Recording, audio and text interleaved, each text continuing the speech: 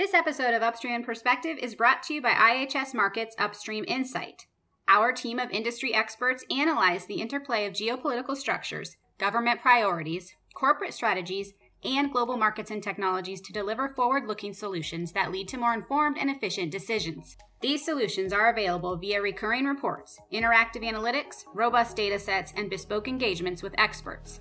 Learn more about our offerings at www.ihsmarkit.com/energy. Welcome to today's podcast. I'm your host for today's show, Jessica Nelson. On today's episode, I talk with Keith King, who will share results from recent key commercial tests from the Southwest African Coastal Basin and tell us more about what it means for the basin moving forward. Keith, welcome to the podcast. Thank you. Tullow Oil's dry hole off Namibia is another in a list of unsuccessful new field wildcats off the coast of Southwest Africa. Is there a unique significance to this result? I would say not. In the Walvis Basin, which is the northernmost sub-basin of the Southwest African Coastal Basin, there are already 9 dry holes, so this will make a 10th dry hole. It would have been significant and surprising if it had been a discovery. Okay, and you've analyzed basins around the globe, including some others in the Atlantic. Tell me, how do hydrocarbon systems change as you move along the Atlantic margin? Well, in general, a world-class hydrocarbon system is continuous. So if you take the North Sea, you have a continuously deposited source rock in the Kimmeridge Clay from England all the way up through Scotland through Norway. So source rocks are generally continuous. So testing any part of the basin and not finding a working hydrocarbon system is somewhat negative for the rest of the basin. In the case of the Southwest Coastal Basin of Africa, you now have over 50 dry holes or 50 wells that are either dry or found non-commercial small accumulations. So that doesn't bode well. If you compare that to the area north of the Walvis Ridge, take, for example, Angola or the Conjugate Margin in Brazil, there you find robust hydrocarbon systems, large fields, and the hydrocarbon systems are continuous, they're not discontinuous. I think in this area of the world, the best you could probably hope for is some discontinuous hydrocarbon systems because of the source rock distribution. So you could still have some local discoveries, but this looks more and more not to be a world-class hydrocarbon basin.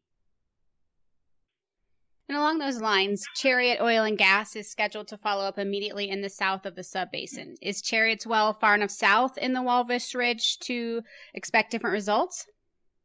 It's still in the same basin, the Southwest Coastal African Basin.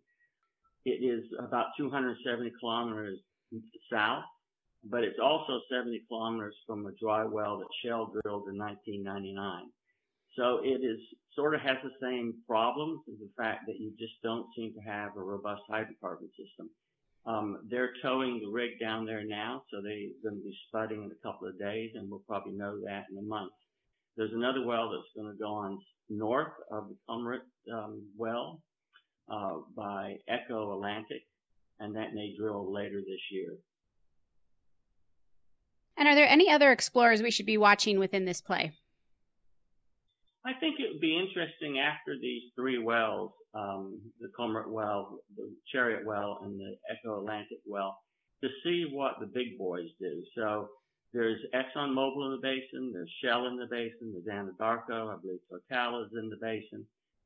And they've kept a rather low profile in recent years.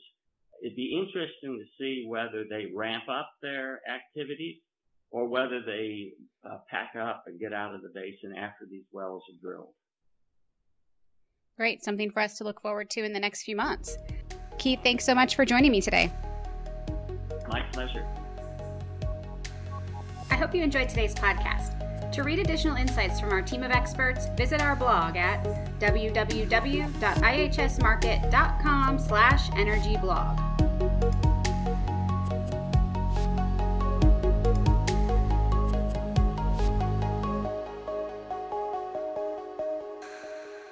This podcast contains information and insights copyrighted by IHS Markit. To learn more about IHS Markit Energy Solutions, visit ihsmarkit.com/energy.